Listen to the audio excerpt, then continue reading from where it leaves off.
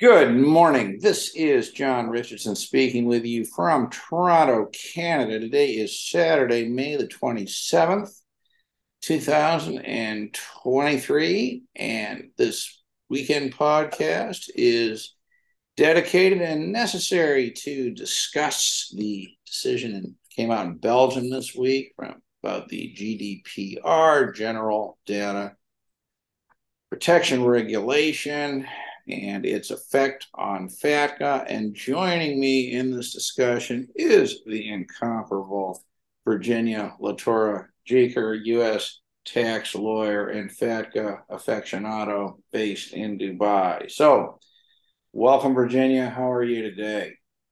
Hi, John. How are you? Everything's going great here. I look forward to discussing this decision.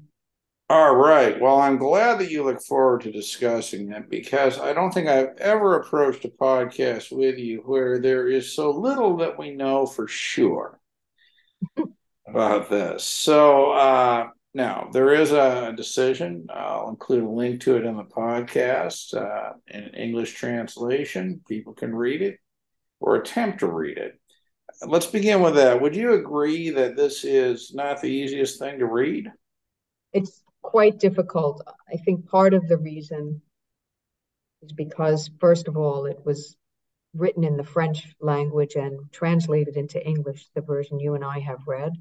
That always makes things a little bit more difficult. And further, remember, we are talking about the Belgian Data Protection Authority that issued this decision. So it isn't something that we're familiar with, such as a writing of an opinion by the tax court or one of the federal courts, etc. So we're at a bit of a, uncharted territory when we're starting to read these kinds of decisions. I think most definitely we are. Well, let's make it as easy as possible for listeners. And can you give me the sort of the Reader's Digest version of what's going on here? What actually happened? Okay, so what happened was we have a plaintiff. We had two plaintiffs. One was an individual who was considering himself to be something called an accidental American. He was just born in the United States, and he doesn't say, we don't have the fact when he left, but he eventually did leave the US and was also a Belgian citizen as well, and I'm guessing returned to Belgium and had financial accounts there in Belgium that were being reported to the IRS under the FATCA IGA negotiated between the US and the country of Belgium. So he was one person claiming that his privacy rights were being violated under the GDPR, as you say, the General Data Protection Regulation, which has been adopted in the EU. The other plaintiff was an individual who was actually representing a group of accidental Americans. They have a special group association of accidental Americans there. That person was representing that group and essentially on the same grounds that sending over the financial information was a breach of the GDPR. All right. So basically, we have a conflict, if you will. On the one hand, Belgium, along with many other countries, has signed an intergovernmental agreement with the United States over FATCA. And this is a government to government agreement whereby the banks in Belgium will, one, identify these U.S. persons who have accounts, two, send that account information over to the Belgian tax authorities who will then transmit the information to the IRS. So that is effectively the U.S. law, which has been agreed to by Belgium. And now what we have is, oh my God, a law that applies in Belgium, this GDPR. And according to this tribunal, the compliance with the agreement with the United States, that is the U.S. law, actually violates Belgium law. So we have a conflict of laws, don't we? That's right. That's right. So isn't the ultimate real issue here, if we have a conflict of laws, we have U.S. law saying, this has to happen in Belgium, Belgium law saying, well, this can't happen in Belgium. Is the real issue ultimately whether the US or Belgium gets to regulate what happens in Belgium? I think that's a good way to put it. Well, with that as background, how did the tribunal get to the decision that basically to comply with this U.S. law is going to violate Belgium law? How did they get there? Well, they were looking at what are the principles of the GDPR. And essentially, what the GDPR is looking at, it has various pillars that are important. It's got to be lawful, it's got to be fair and transparent use of the data. It has to have a limited purpose. In other words, you can't essentially go on a fishing expedition to get information. It has to be circumscribed for your purpose, what you are asking. There has to be accuracy involved in what you're getting, data minimization. There has to be integrity and confidentiality as well, that the information has to be secure, and there has to be a certain degree of accountability. So those are the essential pillars of the GDPR. Sounds very Belgium, American to me. yeah, yeah. The Belgian Data Protection Authority came to the conclusion that the transfer of information to the IRS under the IGA, the Intergovernmental Agreement pursuant to FATCA, was an overreach. It was not well circumscribed, and it was disproportionate given the purpose for which the IGA was negotiated. See, the problem is, though, that from a U.S. perspective, the whole purpose of FATCA is to legislate overreach.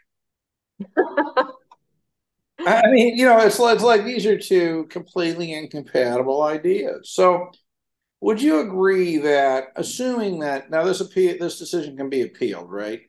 Yes, it can, and I'm Assuming sure. that it's upheld on appeal, and assuming the government of Belgium is willing to comply with it, okay, that's another issue possibly. But would it be fair to say that we're in a position where the Belgian tax authorities either have to violate U.S. law or Belgian law? If this decision is upheld, yes, they will have to be going against the IGA So, in other words, if to they the don't send the extent, information over. yeah, so to the extent that they have information about accounts that would be required to be sent to the United States at that moment, you know, they, they say to comply or not to comply. The result is non-compliance either way, because either they breach their obligations to the U.S. or they don't comply with Belgium law. Well, let me Mhm. just ask you this. I mean, this may not be practical, but if there were no data to report to the IRS, then they would not be in a position of violating U.S. law or Belgian law, right? I guess if there was no data, they could send over, blank. We have no Americans on whom to report. So, wouldn't a solution to thread the needle here be just to, close the accounts of all U.S. citizens in Belgium? Might be a solution. I mean, this is a terrible, terrible problem, isn't it? A terrible problem. Now, Absolutely. so we look at this, and it's really not clear to me, and I'm not, certainly I don't know. I know very little about this GDPR and would know nothing about it, if it weren't always discussed in the context of FATCA. But what are your thoughts on this? Uh, so clearly, the decision applies to people who are residents in Belgium or citizens, right? Uh, would it be the case that a U.S. citizen living in the United States, if that person had an account at a Belgian bank, do you think that this decision would affect that type of account? Well, John, I've been grappling with this issue. I see many articles online and comments online about this decision where the authors seem to be circumscribing the reach of the decision to quotes accidental Americans, close quotes, even though we don't know who those people are. From the decision, if you just look at the language of the decision, it talks about Belgian accidental Americans. Okay, so it sounds like, from what we know of the plaintiffs, we know that the person was a dual national. He was a Belgian US dual national. And in the case of the first plaintiff, he just happened to be born in the United States and had scant or no connections, according to the decision, with the United States, at least at the time this lawsuit was brought. There is no discussion of what they mean by an accidental American. We can't flesh that out from the decision, okay? So I raised a few questions, including the one you raised. If the GDPR is being violated, it should not be circumscribed. It's data being sent that is in violation of the GDPR, okay? There's an overreach, it's not circumscribed, and so forth and so on. That, to me, would apply to anyone with an account at a Belgian financial institution that the BDPA is prohibiting the Belgian tax authorities from sending information over. I don't think they're saying, I mean, if the rule is being violated, then it's being violated to everyone, not just to a specific group. But the decision seems to be narrowly focused absolutely on this group of Belgian accidental Americans without telling us who qualifies as one of those people. So if the person was born in the US because his parents happened to be studying there and he left at the age of 2 months and never went back and never had any connections, maybe that's a clearer case than someone who left under the same circumstances but left at the age of 13 and, you know, still has now as an adult, maybe has gone back and studied there and then returned to Belgium, et cetera, and maybe now has several stock trading accounts at Schwab. The connections are there. Is that person still an accidental American? You know, what if they're using their US passport to travel to other countries? Does that cause him to no longer be an accidental? So we have a lot of questions as to who's an accidental, but I did not read the decision as being limited to accidentals because it doesn't make sense from a legal perspective. Oh, I think you're certainly right on that. And, listening to you go through the reasonable questions that one might ask. I mean, maybe those are the questions, but who's supposed to answer those questions? The Belgian tax authority? I mean, what are they going to do? Interview everybody? Come on in for an interview. Let's talk about your connections to the United States. Well, the bigger problem is going to be, I think, it's going to be up to the financial institution because they have to send the information to the Belgian tax authority to send over to the US government. So someone's going to have to be giving them guidance if the decision is limited to accidentals, which I don't think it is. Someone's going to be having to give them guidance about, well, who's an accidental? Well, I And mean, why are they being treated differently? well, that's a very interesting question. Why are they being treated? But look, they always said that FATCA is the gift that just keeps on giving. And this is creating a new job for somebody to determine who's a legitimate accidental. Yes, but John, I don't think it's limited to accidentals. It wouldn't make sense. No, it's not. It's not limited. It's the GDPR applies to people who have the benefits are citizens and residents. And I don't know for sure, but it would seem to me that a U.S. citizen living in the United States who decided to open a bank account in Belgium probably would not have the benefit of this decision. It's fascinating. It's sort of like, you may recall a month or so ago or 2 months ago, Senator Wyden, came out with this report talking about, how dual citizenship is so presumptively awful and dual citizenship can be used as a tool for tax evasion. And now we have this thing coming out of Belgium that I think he would probably think would reinforce that. Imagine, Hmm. somehow dual citizens in Belgium, getting a pass on FATCA. You think that's likely to upset Senator Wyden? Just a little bit, just a little bit. So we don't think it is limited to accidentals.